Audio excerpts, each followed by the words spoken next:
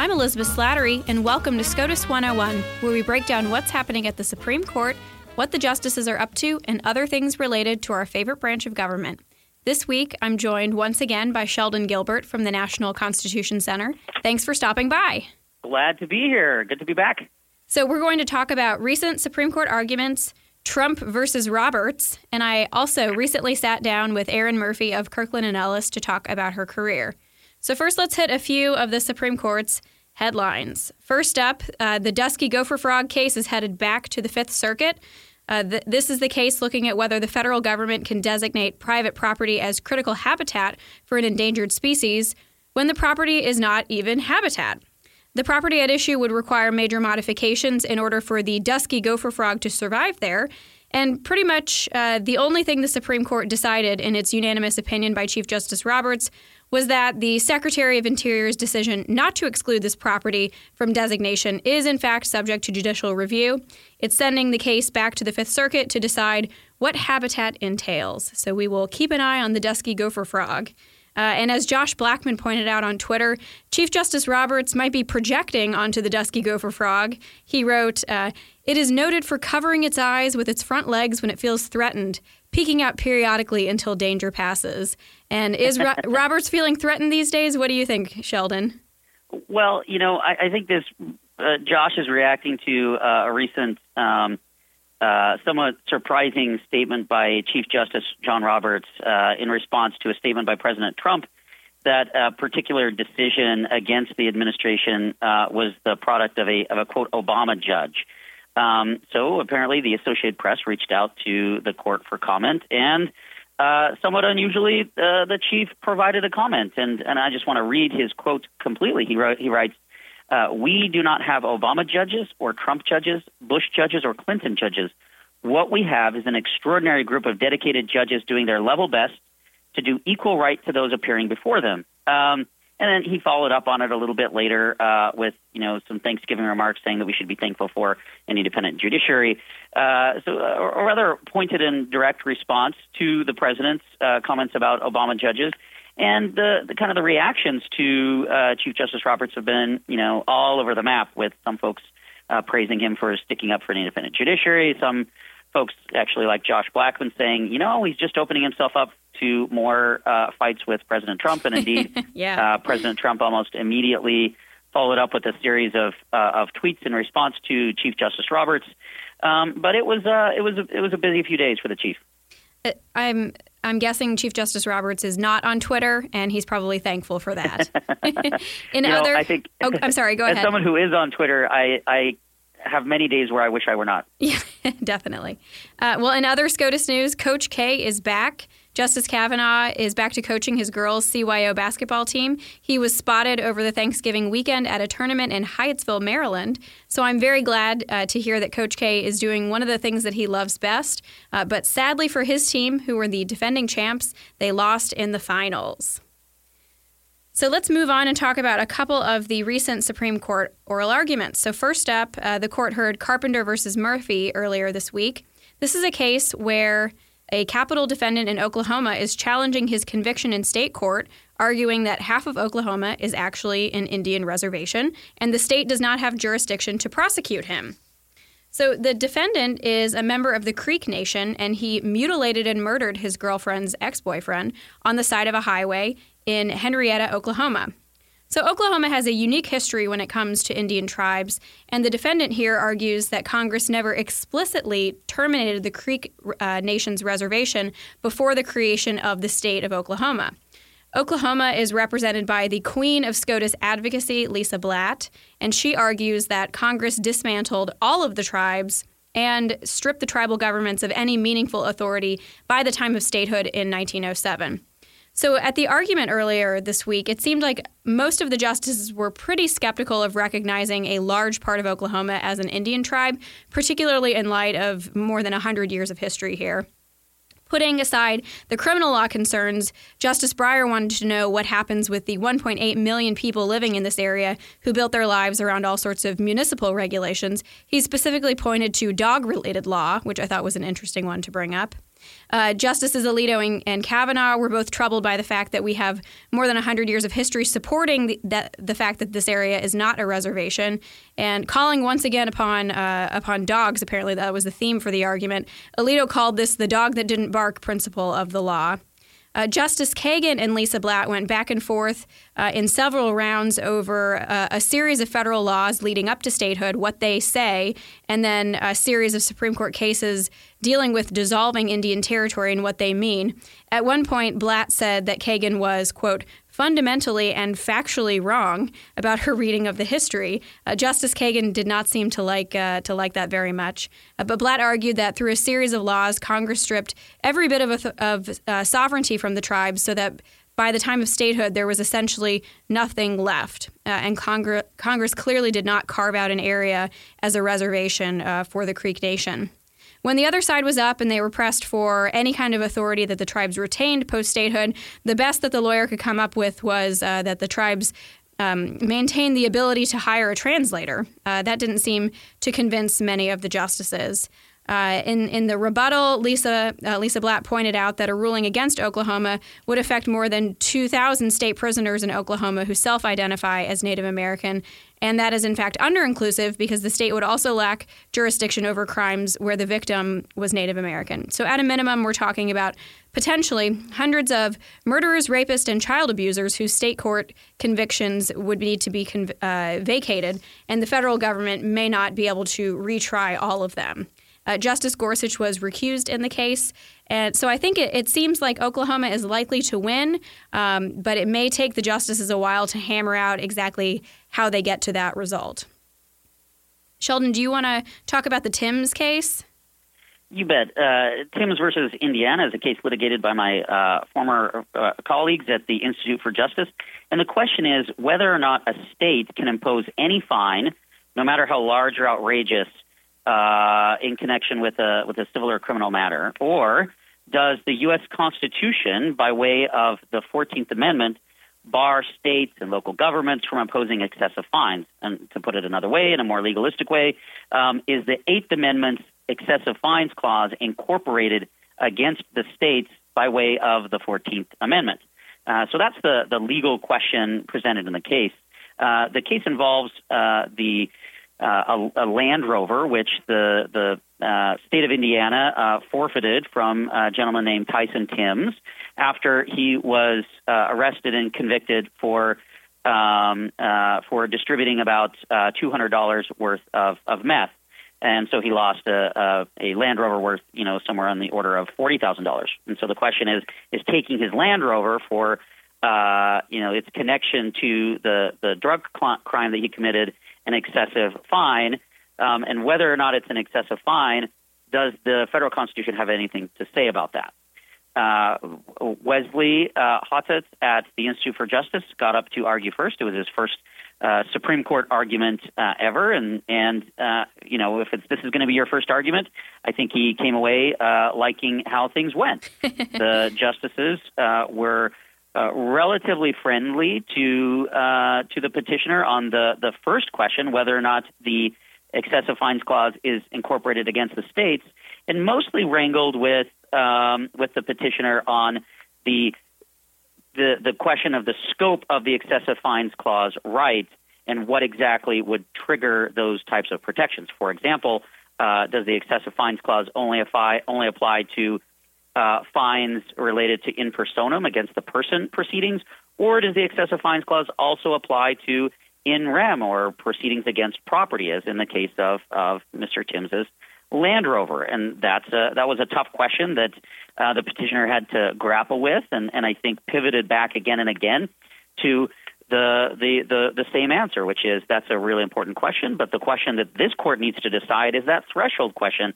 Has the 8th Amendment's excessive fines clause been applied to the states by way of the 14th Amendment? After the petitioner sits down, the state of Indiana's representative, Tom Fisher, gets up, the Solicitor General of Indiana, and does an excellent job with a very tough legal argument. In fact, the first question out of the gate for the Solicitor General of Indiana cannot have been particularly optimistic for Mr. Fisher.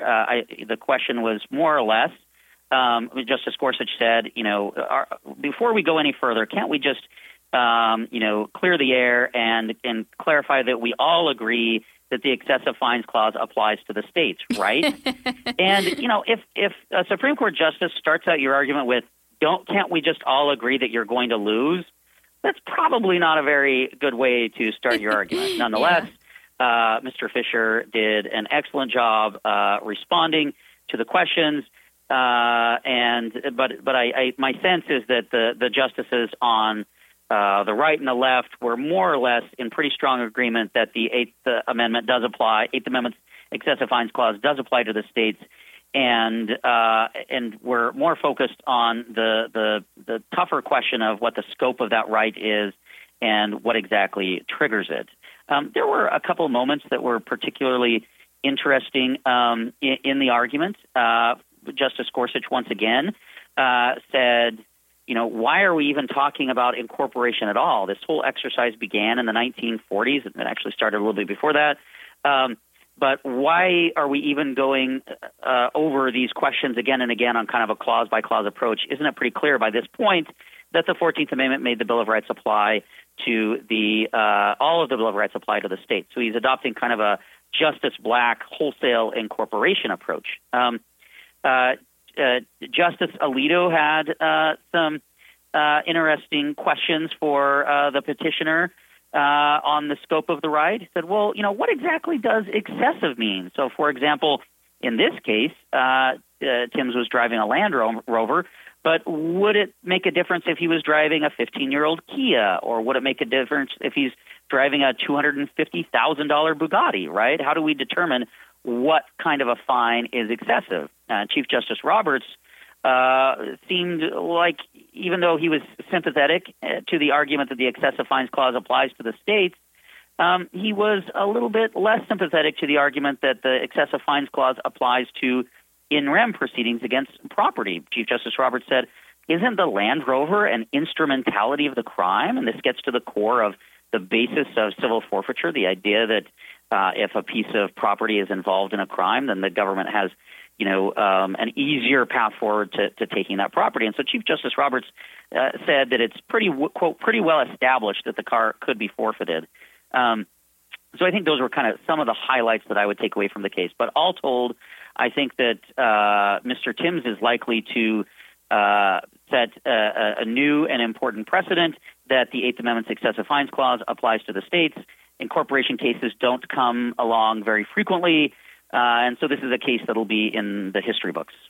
Yeah. What do you think will be the next incorporation case? When do you think the Third Amendment's going to come up? Well, the Third Amendment is my favorite orphaned amendment. And without going into any detail here, I do have a friend that I think has a legitimate Third Amendment case, but wants to settle it amicably with the government. But I keep trying to tell him, no, you got to fight this thing. The Third Amendment is on every constitutional litigator's bucket list. Please drag this out. Of course, the part of me that is much more responsible and says that things ought to be resolved amicably whenever possible outside of the court system, agrees with his impulse. But I got to say that the constitutional nerd in me would love to litigate that Third Amendment case. I'm going to have to get more details from you once we wrap up this episode. Well, moving on, I recently spoke with Erin Murphy. Erin Murphy is a partner at Kirkland & Ellis. Erin, welcome to SCOTUS 101. Thank you. So you studied journalism at Northwestern. Did you ever plan on working as a journalist, or did you always want to become a lawyer? I thought briefly about it kind of while I was at school, but I would say I kind of went to school knowing that there was a good chance I was going to go to law school. Mm-hmm. I liked journalism. I was a print journalism focus, and so I kind of went because I always liked writing. Mm-hmm. I found in school that I actually liked the writing a lot more than the reporting. And so thought, there's other ways I could do the parts of this that I really like without, doing the parts of it that I don't love quite as much. And kind of by the middle of college, I started to shift toward thinking about going to law school.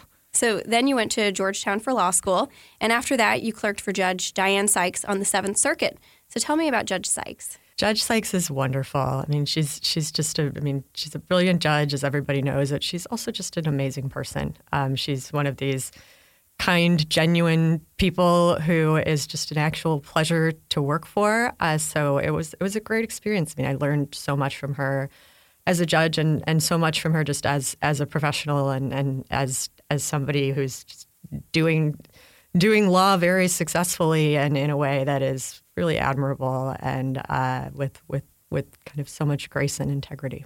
So now you were in one of her early classes of clerks on the Seventh Circuit. So tell me about the community of clerks. Yeah, it's really, expanded quite a bit since I clerked for her. We were, I think, basically her second full class on the Seventh Circuit at the time, and now she's coming up on 15 years on the bench. So we've got clerks all over. She's got a lot of clerks who stay back in the Milwaukee and Chicago area, but a lot of clerks here in D.C. too.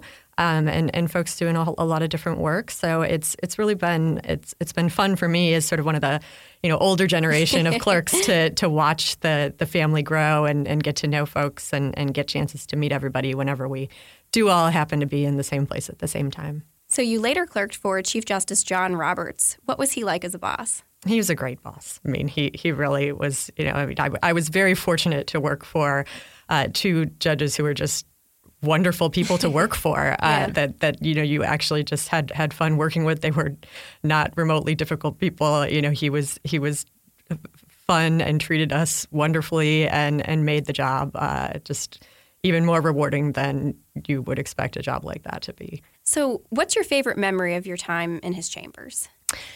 For me, I think it's hard to say that there's one kind of particular favorite moment.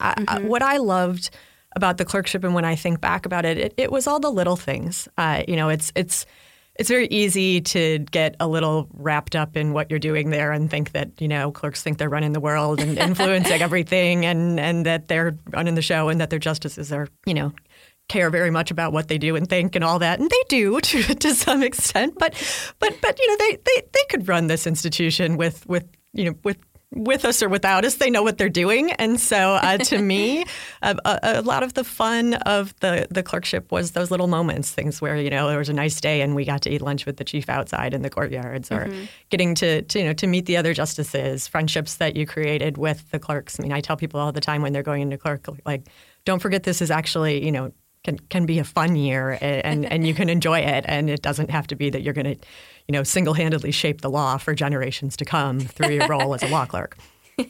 So I've heard about Leroy the elk that resides in Justice Gorsuch's chambers, and Justice Alito has a pair of flamingos. Does the Chief Justice have anything whimsical like that in his chambers?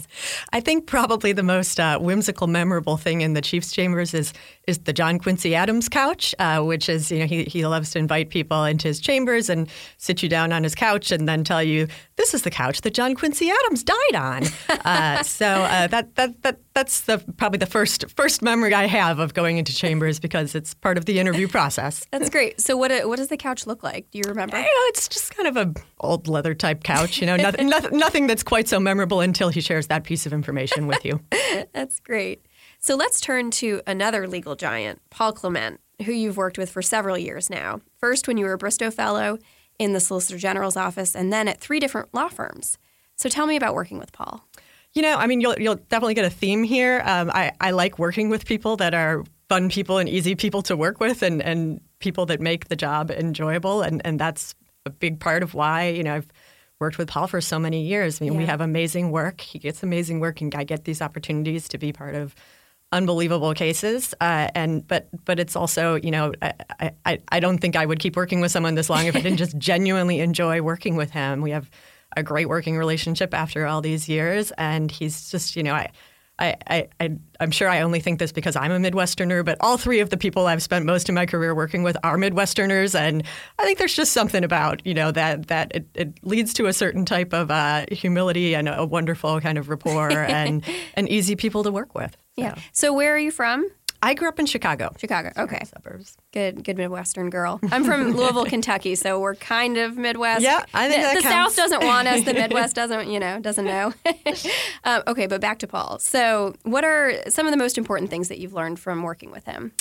I think he has a very kind of just common sense approach to law and a very kind of it's okay to be simple about things and let's make it easy to understand. Let's make this the kind of brief that any intelligent person could pick up and get what this case is about and have themes that are attractive to people without having to kind of be 7 levels deep in the law to understand. I mean, of course, it's important to have all of that there too, but that ability to step back and just think, why should somebody think we're right? I think that's just critical to every step of advocacy. So if I have the timeline correct, you left King & Spalding to join Paul at a small boutique firm right after he very publicly quit the King & Spalding. So what was it like leaving the stability of a white shoe firm to go to a small and relatively unknown one? Yeah, it was an extraordinary experience in my life. It was not something I had anticipated or planned for. It just sort of happened overnight. But it was a great experience. And looking back, I think it's probably one that shaped my career tremendously. I mean, it was not just a move to small, but, I went from being kind of the relatively junior person on the totem pole to being sort of like almost the only person on the totem pole. So, it was a lot of work, that especially that kind of first year. We had a ton going on. It was the year of NFIB and a ton of other cases that we had up at the court. And so it was, we had far fewer people to do a lot more work, but it was great fun. It was really exhilarating, and we just over the years expanded and built a great practice, and I really enjoyed it. And so now you're back at a big firm. So did it take some time to adjust to being back with so many other staff and lawyers than the small crew at Bancroft? I mean, yes and no. The work is the same, and the way we've done the work is always been the same. And we brought our entire firm moved to Kirkland, so that obviously allows for some great stability when you just kind of pick up and take your whole firm and your whole practice. I mean, at the same time, I believe Kirkland literally has 100 times as many attorneys as Bancroft did when we moved over. So obviously there's some differences. I mean, for us at Bancroft, a conflicts check was like emailing your colleagues and saying, "Hey, can we do this?" And a committee meeting was like, "Hey, let's all have lunch and chat in the conference room." Like, I mean, everything was those types of things were a little easier to deal with than when you have quite such a big operation. So it's taken a little time to learn the ins and outs of a much bigger firm, but it's been a great adjustment. So moving on to your Supreme Court arguments, you've argued 4 cases, including some big ones: Gill v. Whitford last term, McCutcheon versus FEC, which was a 2014 campaign finance case. So which was the most memorable argument? I think probably for me the most memorable will always be McCutcheon, because that was the first case that I did, and it was it was sort of a whirlwind. I had been involved in the case for a while, but it was relatively late in the process when I learned that I would get to argue it. That certainly wasn't something I had come in thinking I'd get to do. I was pretty junior in my career at the time, relatively speaking. So it just was sort of one of these things where you have to be a little bit like pinch yourself that it's happening. So it was an amazing opportunity. It was great. I remember it was, one of these beautiful fall days. My family was all there. I mean, everything about it was just a really memorable experience. It doesn't hurt when you get to win your first case either. So it makes it a more positive experience. Definitely.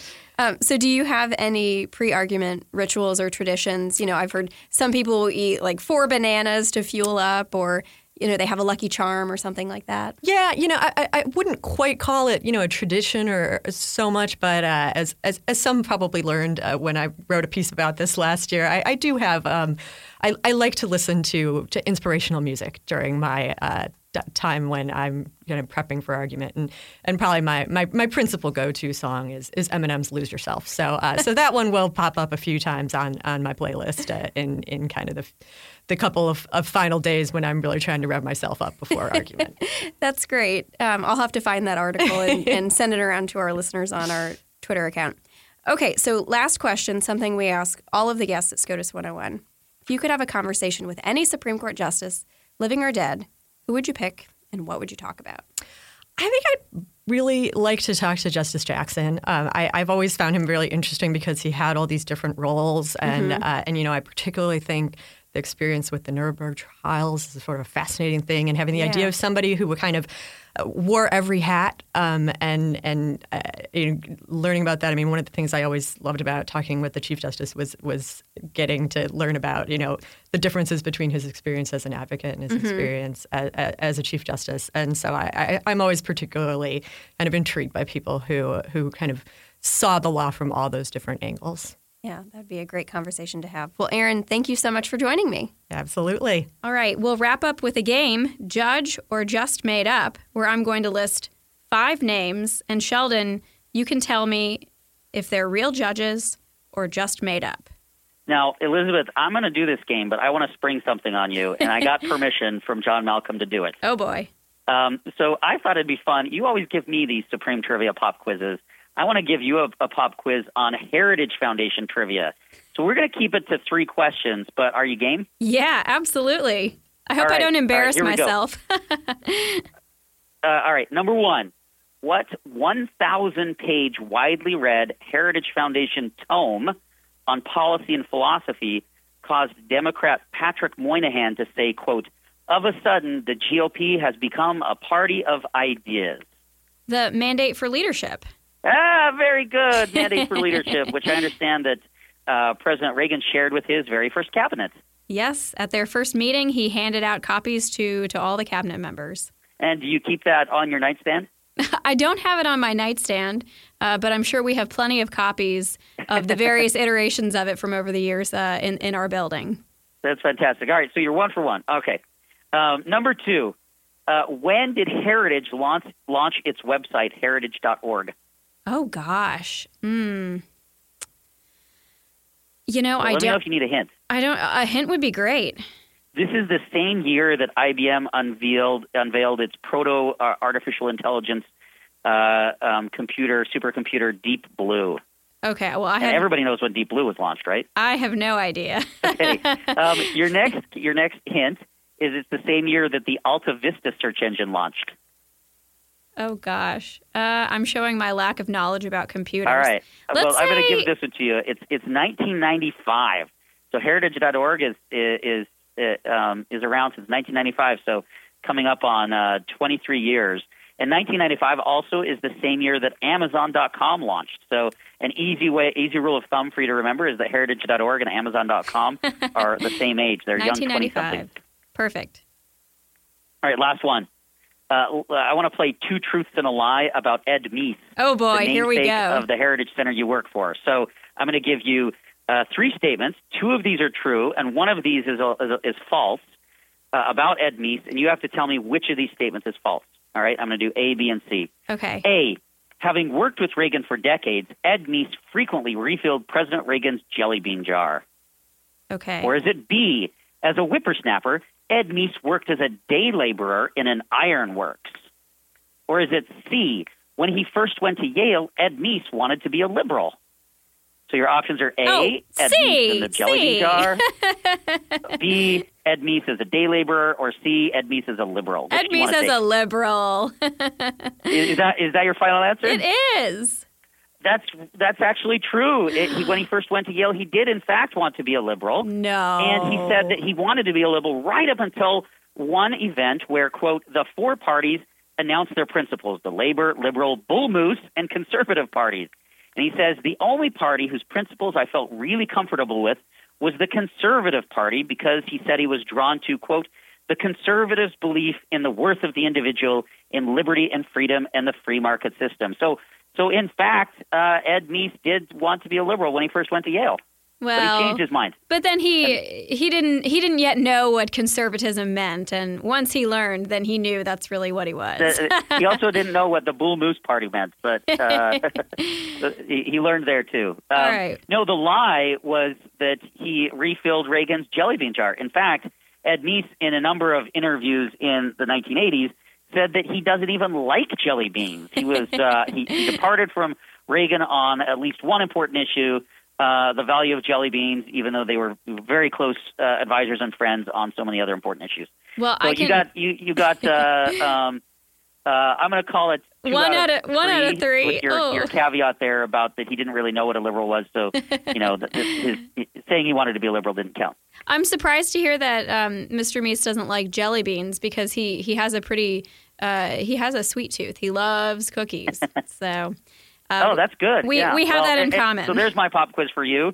I thought it was a fun way to talk about some interesting pieces of heritage trivia. Well, thank you. Okay, now you're in the hot seat. All right. You ready for Judge or Just Made Up? Yep, let's go. Okay, first one. Sherman Minton. Sherman Minton? Is he a judge or just made up? I'm going to say judge. That is correct. He was a U.S. Senator from Indiana and later Associate Justice on the Supreme Court. He was appointed by Harry Truman. And while he was in the Senate, he was apparently quite the fan of FDR's failed court-packing plan. Oh, that's good trivia.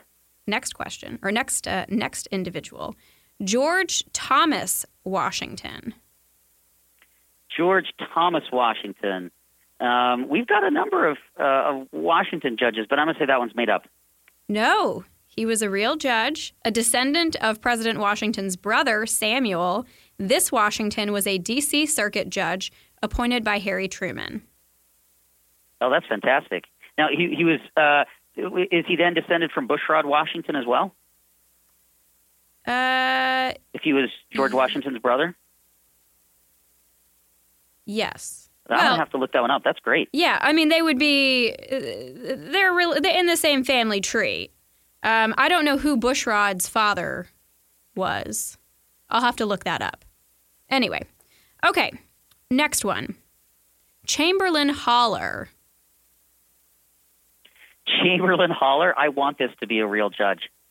Because every advocate who appears before him could say that she was hollered at.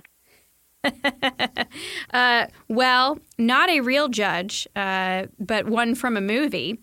This is the name of the judge from the classic movie My Cousin Vinny.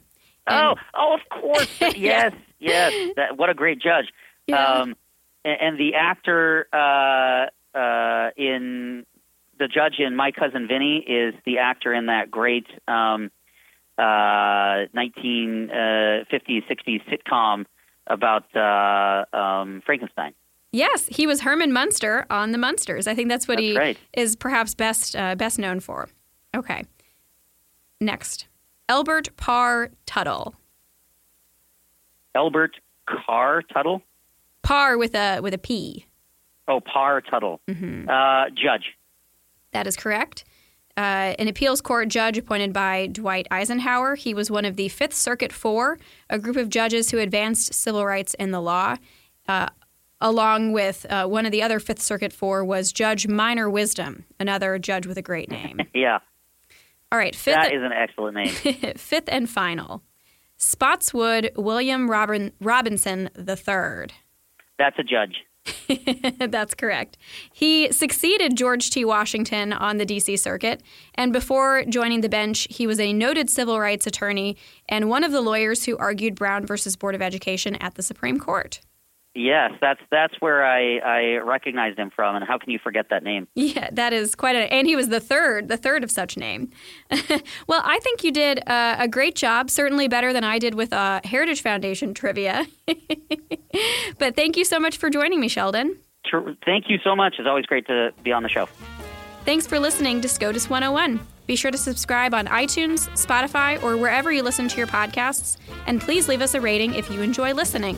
Please follow us on Twitter at SCOTUS101, and you can email us at SCOTUS101@heritage.org with questions, comments, or ideas for future episodes. You've been listening to SCOTUS 101, executive produced by Elizabeth Slattery, sound design by Michael Gooden, Lauren Evans, and Thalia Rampersad. For more information, visit heritage.org. Did you know you can now listen to all of our events through SoundCloud or just by visiting our events page on heritage.org? You now have access to hundreds of events and compelling discussions on policy issues from your car, on the train, or the comfort of your own home. Visit heritage.org/events for more information or search for the Heritage Foundation on SoundCloud.